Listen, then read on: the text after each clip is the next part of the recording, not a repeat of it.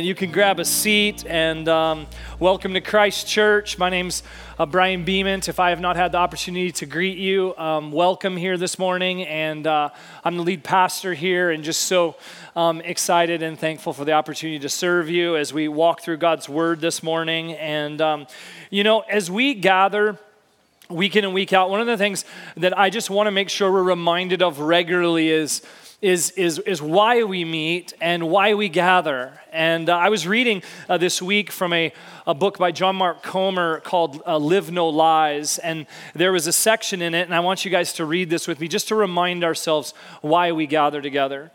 And I agree with his heart here so deeply. He wrote, I'm all for Sundays now more than ever. After dozens of hours of secular programming coming into our minds all week long, we need the anchor of Sunday gatherings to recenter our minds on truth and open our hearts back to God for healing and renewal. Every time I walk in on Sunday and see other followers of Jesus all around me, I remember I'm not alone. I'm part of the new humanity, the future rulers of the world, ordinary and flawed as we may be. But while the church is not less than Sunday services, it is far more. It must be more to survive the Western spiritual apocalypse. Appropriate language. Church must be a thick web of interdependent relationships between resilient disciples of Jesus, deeply loyal to the way. That is why we gather together. And we gather together to understand the way, and you understand the way of Jesus by hearing the words of Jesus and then walking them out and applying them to your life. And so this morning we have in front of us Matthew chapter 6.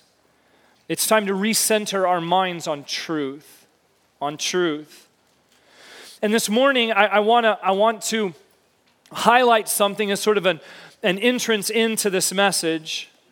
One of the trends that I see in our culture that I really appreciate is the increasing transparency regarding mental health issues. Now, as a follower of Christ, I believe it's critical to process through mental health issues through the lens of a biblical worldview. And believers cannot and should not live under the labels and identity of the psychological community. But what we do value is we value transparency. To confess, church, and to work through struggles and sin within biblical community. And to get the help that we need is so essential. We are not alone.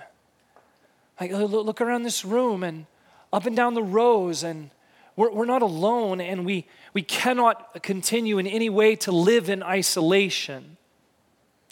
This next passage in the Sermon on the Mount, Jesus is going to address anxiety.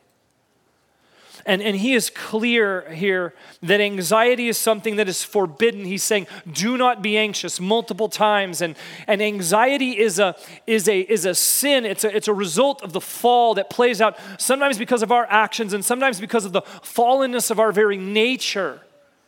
Physically, we sometimes feel these realities. But ultimately, it's rooted in a lack of faith in your Heavenly Father. And so we want to understand that and walk into that. So much of the foundation of that requires us assessing our faith and who we know God to be. Over the last 3 years particularly, I have seen and witnessed in my life and in many other people's lives an acceleration of this issue of anxiety. Raise your hand if you've seen that in the church. You've seen that in your lives. You've seen that in the world. It's so clear. This message this morning is needed. We need to hear what Jesus has to say. But let me first just be transparent. Anxiety is a real struggle in my life. I'm not ashamed of that. It's a reality. Anxiety at times has led to difficulty sleeping, unpredictable moments of panic, and other physical and mental symptoms. Fortunately, in that, I've seen God at work in so many areas. I've been honest in biblical community, which I think has been one of the greatest helps to my own soul and heart. I've been honest with God. I've been honest with my wife. I've been honest with family and trusted counselors and elders and staff friends and even authors that have spoken truth over my life in regards to the subject. By God's grace, I'm walking in victory, particularly in a most recent season, really unlike I've seen in the past 5+ years. And what it does, though, is it makes this passage incredibly personal to me. And I want to assure anyone who struggles with anxiety that this passage is needed again and again and again over your mind and your heart. This is one of those struggles that can come in a variety of different ways, and we need an antidote to anxiety. And even the preparation for this message was a reinforcement of these truths over my heart and life. And so let's read it together, and then let's break it down and study it. Verse 25, therefore I tell you, do not be anxious about your life. What will you eat or what will you drink? Nor about your body, what you will put on. Is not life more than food and the body more than clothing? Look at the birds of the air. They neither sow nor reap nor gather into barns, and yet your heavenly Father feeds them. Are you not of more value than they? And which of you, by being anxious, can add a single hour of his span of life? And why are you anxious about clothing? Consider the lilies of the field, how they grow. They neither toil nor spin. Yet I tell you, even Solomon in all his glory was not arrayed like one of these. But if God so clothes the grass of the field, which today is alive and tomorrow is thrown into the oven, will he not much more clothe you, O you of little faith? Therefore, do not be anxious, saying, what shall we eat, or what shall we drink, or what shall we wear? For the Gentiles seek after these things, those who don't know God. And your heavenly Father knows that you need them all. But seek first the kingdom of God and his righteousness, and all these things will be added to you. Therefore, do not be anxious about tomorrow, for tomorrow will be anxious for itself. Sufficient for the day is its own trouble. That's so good for us to be reminded of. And the big idea from this passage is that uncompromising trust in your heavenly Father is the only antidote to anxiety. And we're going to unpack the beauty and the power of this truth. And it's not a truth that can be known just mentally. It must be embodied. It must be literally the truth of God's word. He intends it to be consumed, to be digested again and again, to both defend against anxiety and protect us and even heal us from it. There's 2 ways to apply this truth to your life as an antidote to anxiety. First, this. Rest in the much more of God's sovereign care. To make his point crystal clear, Jesus does what many communicators will do, is he literally moves the truth and he puts it into illustration.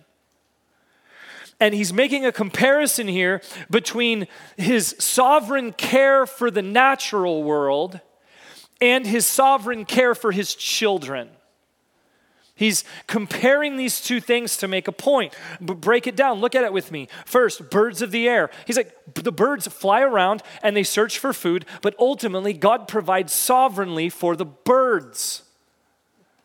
Like a quick aside too, sometimes there's multiple layers of meaning you can see or even application in a text. It's not advocating for a sense of laziness, like I'm just going to sit there and God's just going to magically provide it. Like the birds fly around, they're searching for food, but ultimately the supply of that food is God's sovereign care. And here in verse 26, we see the first sort of much more statement when Jesus says he's asking a question, but he's not really asking a question. He's asking a question because to the listeners, it was so obvious what the answer was. Are you not of more value than they? He's not asking this question seriously, although some people in the world are today. So just rest assured, you could still eat your Chick-fil-A sandwich because the birds are under our dominion and fine for us to consume. And so, because Like legitimately, it says in verse 26 there, like, are you not of more value than they? It's really important starting point to understanding the dignity of the way God's created you, that you are of considerable more value than that of the animals in the world. Then the lilies of the field, the second illustration. And here he gets to the end of that picture of the lilies of the field, and he says there in verse 30, will he not much more clothe you, O you of little faith? He actually establishes the beauty and the splendor of how the lilies are clothed, and he compares it to Solomon, and then he goes from Solomon, and he's like, wait, much more is God's provision for you. See, you start to realize at this point in the passage that it's not really about the specifics of clothing or food. It's really about the much more of God's sovereign care. It's much more than birds. It's much more than the lilies of the field. Those two words together, much more, that you see in verse 30, they're kind of like what he's doing there with those two words together is what we sometimes do when we send messages and we put like 15 exclamation points behind it. Okay, some of you I know, every single thing you communicate, you're like, bold exclamation points. Just relax. It's going to be okay. Like, you need this message. Just lower the case. Let's go a little softer. We're all going to be okay. And so, but what Jesus is doing here rightly and appropriately is he's saying, my care for you is much more. What he's communicating here is he's like, listen, it's not just to a great degree, it increases to a greater degree. Think in regards to God's sovereign care for you. Think about it not in addition. It's like slightly more than what the world offers or even what he offers to the natural world. He's saying multiply it. And my care for you is much more than even my care for the natural world, which, by the way, he created and sovereignly cares for. It's amazing what he's saying there with that much more. Wanting and longing and lusting after things and for more is one of the defining characteristics of our culture, isn't it? You hear the stories all the time, like people literally living in the chaos that results from a culture that loves to chase more and more pleasure at any cost. I was trying to think of a picture that would sum up the chaos that comes from this, and this was the first thing that jumped to my mind. Like a tornado, a cyclone of chaos is what comes from our culture's longing for more and more and more. And into the culture and the cyclone of chaos in our culture, it traps people in this endless cycle of wants and desires, and it leads to destruction like this. This is the picture of it. It doesn't matter the reality of what causes it, whether it's power or sex or money or health or something else. There is a never-ending lust for more when my flesh is what's driving me towards it. When the pleasure from those pursuits disappoint, it creates anxiety. I got to have more, just to fill me up a little bit more. Or it's when the happiness is fleeting and I can't take hold of it that I start to feel anxiety, like that thing that I put my security in, that thing that I've honestly worshiped that I know isn't secure is going away or lessening, and it creates anxiety. The things we can't control. And into this, you feel the storm rolling in and the darkness setting around your heart and mind. And when you're fully given yourself to the lusts and the pleasures of pursuing more in this world, your life moves to increasing darkness and disruption caught in this cyclone of chaos. You will never find the antidote for anxiety in the world. There's some places you can go both physically and mentally to kind of temper it or take the edge off or provide some relief, but it will not ever provide the antidote for anxiety. It will stir up more anxiety if you try to pursue it in the world. Solomon, is referred to in this passage, but actually Solomon captures this sort of cultural reality and moment in Ecclesiastes 1:14. Look at this verse.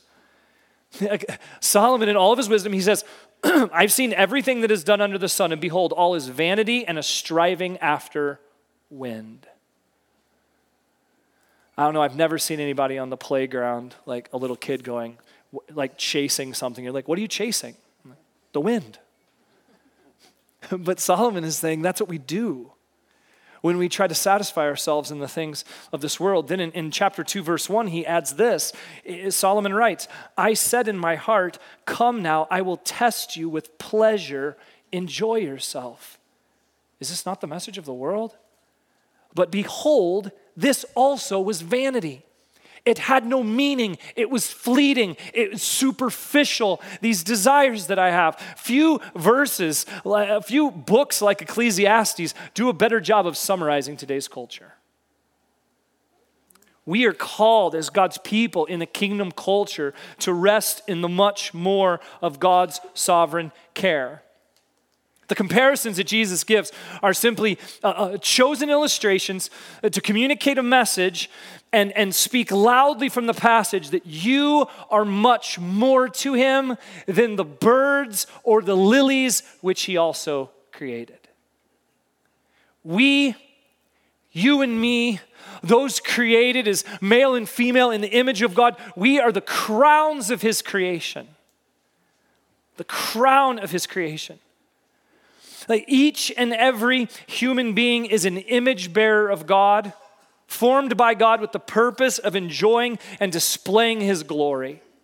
And church, I promise you, there's no message in all of the world like the message that screams from the passages of places like Genesis 1 and throughout the scriptures that gives dignity and significance to the human soul. And this is the very theological foundation out of which we are supposed to understand our own lives and our life. Each and every human being is an image bearer of God, formed by God with the purpose of enjoying and displaying his glory. And through faith in Christ, you can reflect that as a son and daughter of God.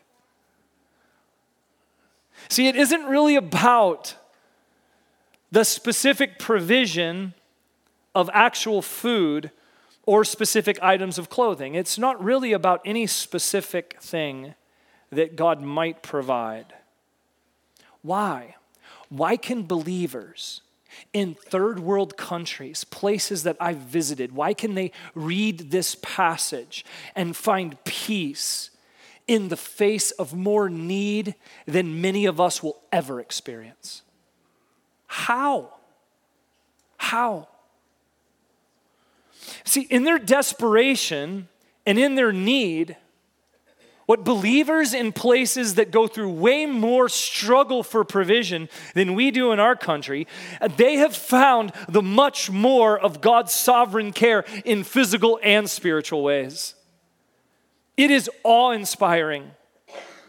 They have learned to be content with so much less. And sometimes I think we just need to look in the mirror and be like, I'm spoiled. We are spoiled in our culture. See, what happens is that in the place of lack, they've learned to be content with less. And their capacity for peace in the face of lack is stronger. Because need creates a moment when God is challenging you to find him has the much more. They know the much more of God when you've been stretched in that way. The much more of God that satisfies their soul with peace and contentment, even if they face starvation that might lead to death. Where the much more might lack in the physical world, it is never lacking in the spiritual realm. This realization does, again in this passage, what Jesus has been teaching in the past few passages. He's training us to understand that everything changes, and the training and the experience, the fallenness of this world is to prepare us, to train us to focus more on heaven than on earth. Every temptation to anxiety, think about it like this. It'll raise your ability to step into and face the reality of anxiety as opposed to being paralyzed by it. Every temptation to anxiety is an opportunity to be trained to rest in the much more. Let's turn the fallenness of our flesh and the reality of our world, let's turn it against itself. Let's start to think that when faced with the temptation to anxiety, it will give us an opportunity to learn to abide in the much more, to live from the much more, as opposed to being paralyzed by it. Rest in the much more of God's sovereign care. Uncompromising trust in your Heavenly Father is the only antidote to anxiety. That's the first idea, is for us to understand how to be a people that rest. And it's critical that this is the starting point, that we understand the much more of God's sovereign care. And for some of you, you need to enter in by faith into what God offers you in that. And God will require of you a laying down of some of the things that you want to hold on to as you enter into the throne room, because when you begin to enter into the throne room, you begin to raise your hands in worship and release your hands on all those things. Do you see it? This is what God's teaching us in and through this subject. Now, God doesn't just want you just to rest in the much more of God's sovereign care, because he continues, and there's more to this passage. So let's look at it. Second part of the antidote, prioritize God's kingdom. Jesus secures your heart. You see again here, church, like something that you have to note is that when God is a heavenly Father, he's not just like, I need you to do this. That's not his first response. He is a tender-hearted, loving Father. And so the first thing he does is he goes, let me tell you about the much more of my provision for you. But then he doesn't leave you there. He wants to move you to a place where actually he wants to take your focus off of yourself, and he wants you to learn to prioritize God's kingdom. That's the second part. Because if you stay just in this place of just like resting, it will be good and God will do some things, but there's a life that he wants you to live, and he actually starts to show you the road out of anxiety in verses 31 through 34. Notice here in this passage, he uses the word twice, once in verse 31 and at the beginning of 34, therefore. Therefore is a clue in Scripture. You see it in Paul's writings in some of the letters to the churches. Therefore is a signal that there's like, okay, all that stuff I've taught about, it's so that, therefore, now you can live rightly. And so let's look first at 31 through 33. Therefore, do not be anxious. Based on the much more of what I've called you to resting in my sovereign care. Therefore, don't be anxious, saying, what shall we eat, or what shall we drink, or what shall we wear? For the Gentiles seek after these things, because their perspective is only what's on right in front of them, as they have no knowledge of God. And your heavenly Father knows that you need them all. But then he doesn't go after that. He doesn't go, well, if you just wait, he'll take care of all of it. No, what he says is he says in verse 33, but seek first the kingdom of God and his righteousness, and all these things will be added to you. See, part of the antidote to anxiety is not just resting in God's sovereign care, but it's moving forward in a redemptive way. It's moving forward towards a right purpose, a right aim for your life. He's actually asking you here, he's saying, you need to, if you want to move into the therefore, if you want to apply this to your life, if you want to prioritize God's kingdom, trust me, prioritizing God's kingdom is not just thinking like, sweet, I got it. Just gonna nail it. I'm gonna go after that. It always requires a reprioritization. Because your life and my life, we've established some priorities in our life, I promise. God knows. Anyone who's close to your life knows what your priorities are. The way that you think, the way that you live, the decisions that you make day in and day out. And God's saying here something so radical. He's saying, reprioritize your life so that the kingdom of God and God's righteousness are number one. And if they're number one, everyone should know that's around your life. Seek first the kingdom of God and his righteousness. What he's saying here is he's saying you need to give your highest allegiance to God's kingdom, not to the kingdom of this world. And what this is, church, is it's mission language. This is mission language. This is why at Christ Church, one of the things we're striving towards and praying about and processing and wanting to lead our church well in is what it means to be a mission-central community. Because the church for too long has chased after all sorts of peripheral things that very often has made it look very much not like the church that you see in the scriptures. And when we say that our mission is to glorify God, loving others, and making disciples of all nations, we want to give ourselves to that as the first and primary focus, consumed by this reality. And this is so critical for us to recognize and to understand. See, the prioritization of the kingdom of God will define your purpose, your thinking, your plans, your dreams, your specific actions. If you imagine for a second the reality of your life in a frame, like a picture, the kingdom of God and his righteousness should be what colors everything. It should be the base color in which you paint, and all the beautiful distinctiveness is just the ways that the goodness of God is painting out the specifics of your life, but the color of it should be the kingdom of God and his righteousness. See, what God is doing here and what Jesus is certainly doing in the Sermon on the Mount, you see it throughout the Sermon on the Mount, and then you see it in his teaching, particularly in Matthew, is Jesus is announcing the reality of God's kingdom breaking into the world.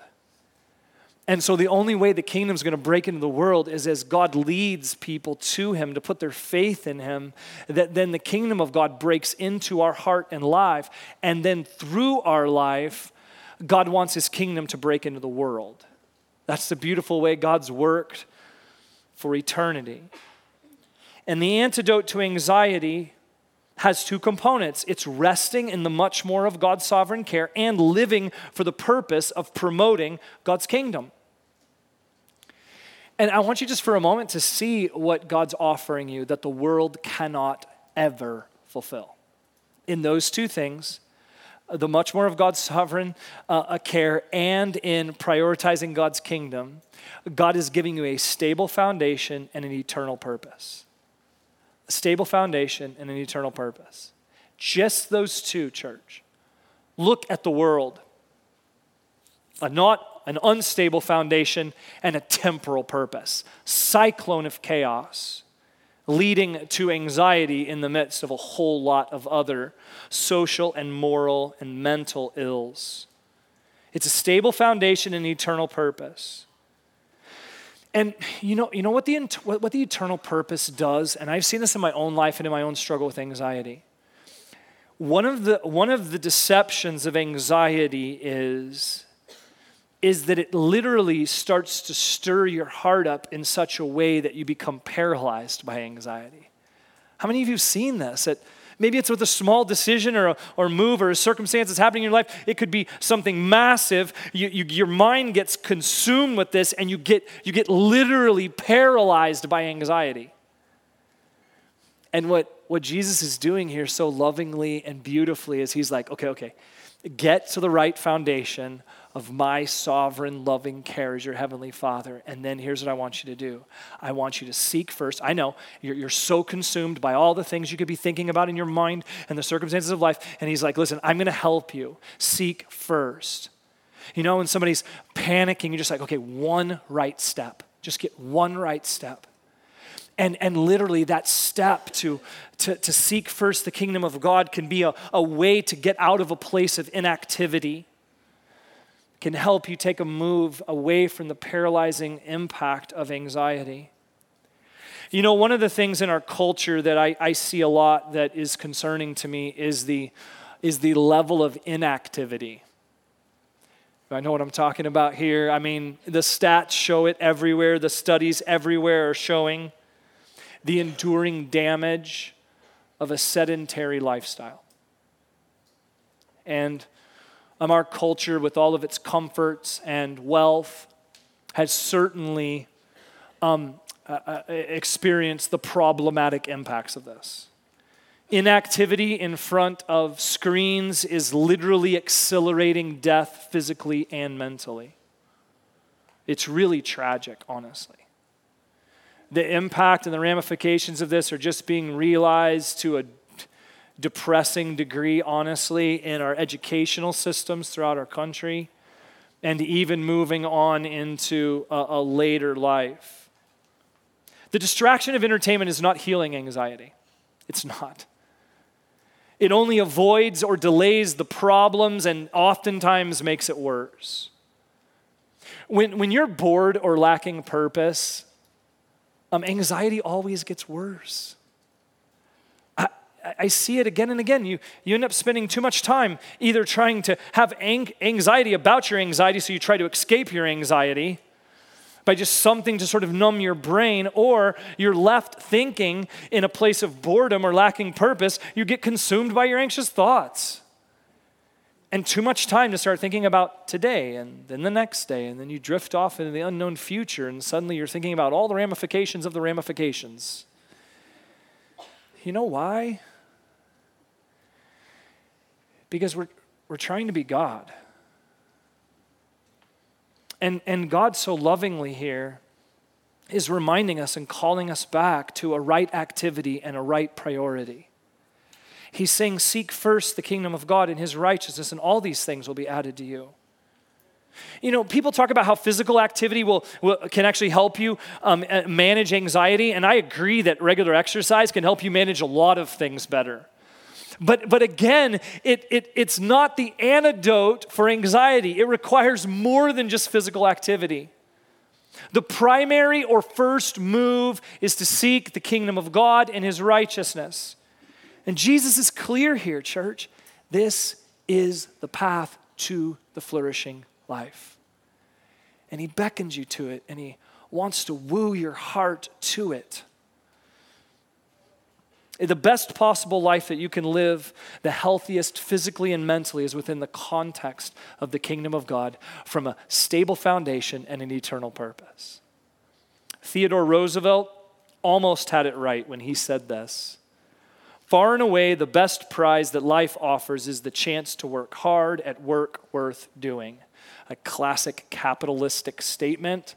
Let me add one adjustment and suggest that this is the truth.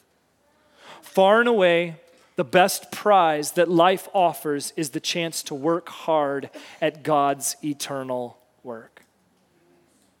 Church, I promise you that when you start to not just enter into the kingdom of God, not just begin to worship Christ and rightly and in first things begin to understand him as who he says he is, and to put your faith in the saving work of Jesus Christ, but beyond that, the next move that God wants to make to bring a flourishing life to you is that he wants you to engage in God's eternal work. And here's the best reality, is that when you engage in God's eternal work rightly, it takes all the pressure off you.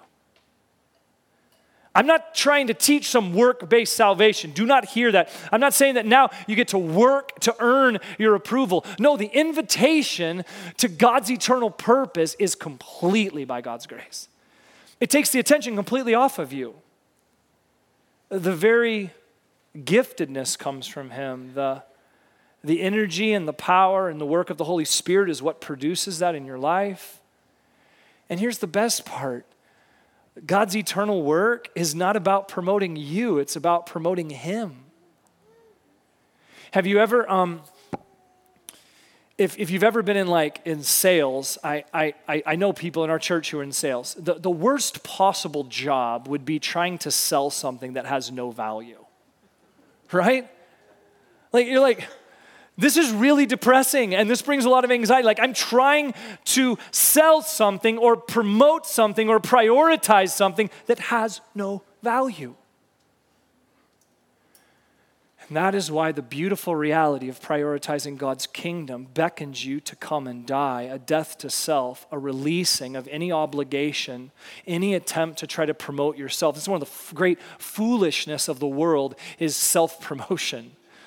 That's a really depressing sales job, is self-promotion. And the beautiful glory of the gospel is that Jesus says, come and die to me, die to self, so that you might promote Jesus alone, and he is of infinite, immeasurable value. It's the beauty of dying to self and living for Christ. It's why I think that one of the fundamental verses that can form and help you and serve you as an antidote to anxiety is believing and living the truth of Philippians 1:21, where Jesus teaches, for me to live is Christ and to die is gain. For me to live is Christ and to die is gain. And in God's eternal work, the troubles of the day will challenge you. They'll tempt your anxiety. It's why then Jesus goes on in verse 34. He says, therefore, do not be anxious about tomorrow, for tomorrow will be anxious for itself. Sufficient for the day is its own trouble. And so, church, what we have to do is we have to recalibrate our minds to focus on the present reality of Christ as you walk by faith. Yes, we love and affirm God and what he's done in the past. And yes, we love what God promises to do in the future. But the character of our God is that he is present right now.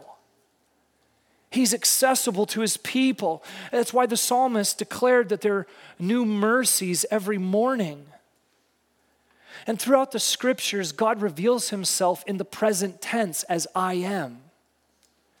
Do you remember this? Like Exodus 3:14, God tells Moses that his name is I am. In John 8:58, Jesus testifies that before Abraham was, I am. Anxiety flees when your heart and life is focused moment by moment on the priority of God's kingdom. You're focused on God as I am, not as I was or I will be, I am. It causes you to see life through a different lens. We should think through this perspective, process through this reality, make decisions in light of God as I am. And then this, so important for us wherever we might be this morning. When I stray, disobey, or forget, look at this on the screen. When I stray, disobey, or forget, I return to seek God's kingdom and his righteousness, made possible by his grace that never stops extending to me from his sacrifice on the cross. Look at that. Wherever you come at this morning, wherever place you're coming from and entering into this place and hearing this word on anxiety from Jesus, when I stray, disobey, or forget, I return to seek God's kingdom and his righteousness, made possible by his grace that never stops extending to me from his sacrifice on the cross. Seek this every day. Live under this reality and this call. His mercy is towards you. Antidote to anxiety this morning. Let's just think through this, how this might help us process mentally. If you're anxious for your health, you need to be reminded that God knows every one of your days. So yes, be responsible to steward your body to the best degree of your wisdom and knowledge in this world, but the greatness of eternity causes you to live for Christ and to know that death is gain. You're anxious for more power. You're thinking a bit too much about yourself potentially, and why would you want more power in your strength if it's only going to disappoint and lead to more anxiety and alienation, because power in my strength will disappoint? Instead, to use any influence that you have with people to point them to the immeasurable power of God. That's an awesome way to live. Are you anxious for more pleasure? You need to think about it through the perspective that it will only satisfy for a short time and will take something from your soul. True joy and pleasure is always found in God and in his kingdom. Anxious over the consequences of sin this morning. Stop wallowing. You don't need to wallow in the shame of sin. It will keep you stuck, but God's love and forgiveness calls you and beckons you to come to him and to find forgiveness and mercy. Are you anxious over broken relationships? God will inform you and empower you through his word to become an agent of reconciliation, but you've got to trust him to do the work that's required in other people's hearts. Are you anxious for more resources? The provision may not come in the way you expect. Continue to patiently search for resources while trusting the much more of God's sovereign care. And what I want to call us to do in anxious moments as we're navigating the realities of this and the way this causes our minds to think and our hearts to feel and sometimes our bodies even to respond is I want us to move into prayer to recognize God as I am, as present, leading you to prioritize his kingdom. And like we learned a few weeks ago, we don't enter into prayer and immediately rush with all of our anxious requests. But we enter into the throne room of God and we stop and we recognize that he is present. That he's present. Enter into the reality of God as I am. Pray through anxious situations, asking God to get your eyes and your heart and your motives prioritizing, focusing on God and his kingdom.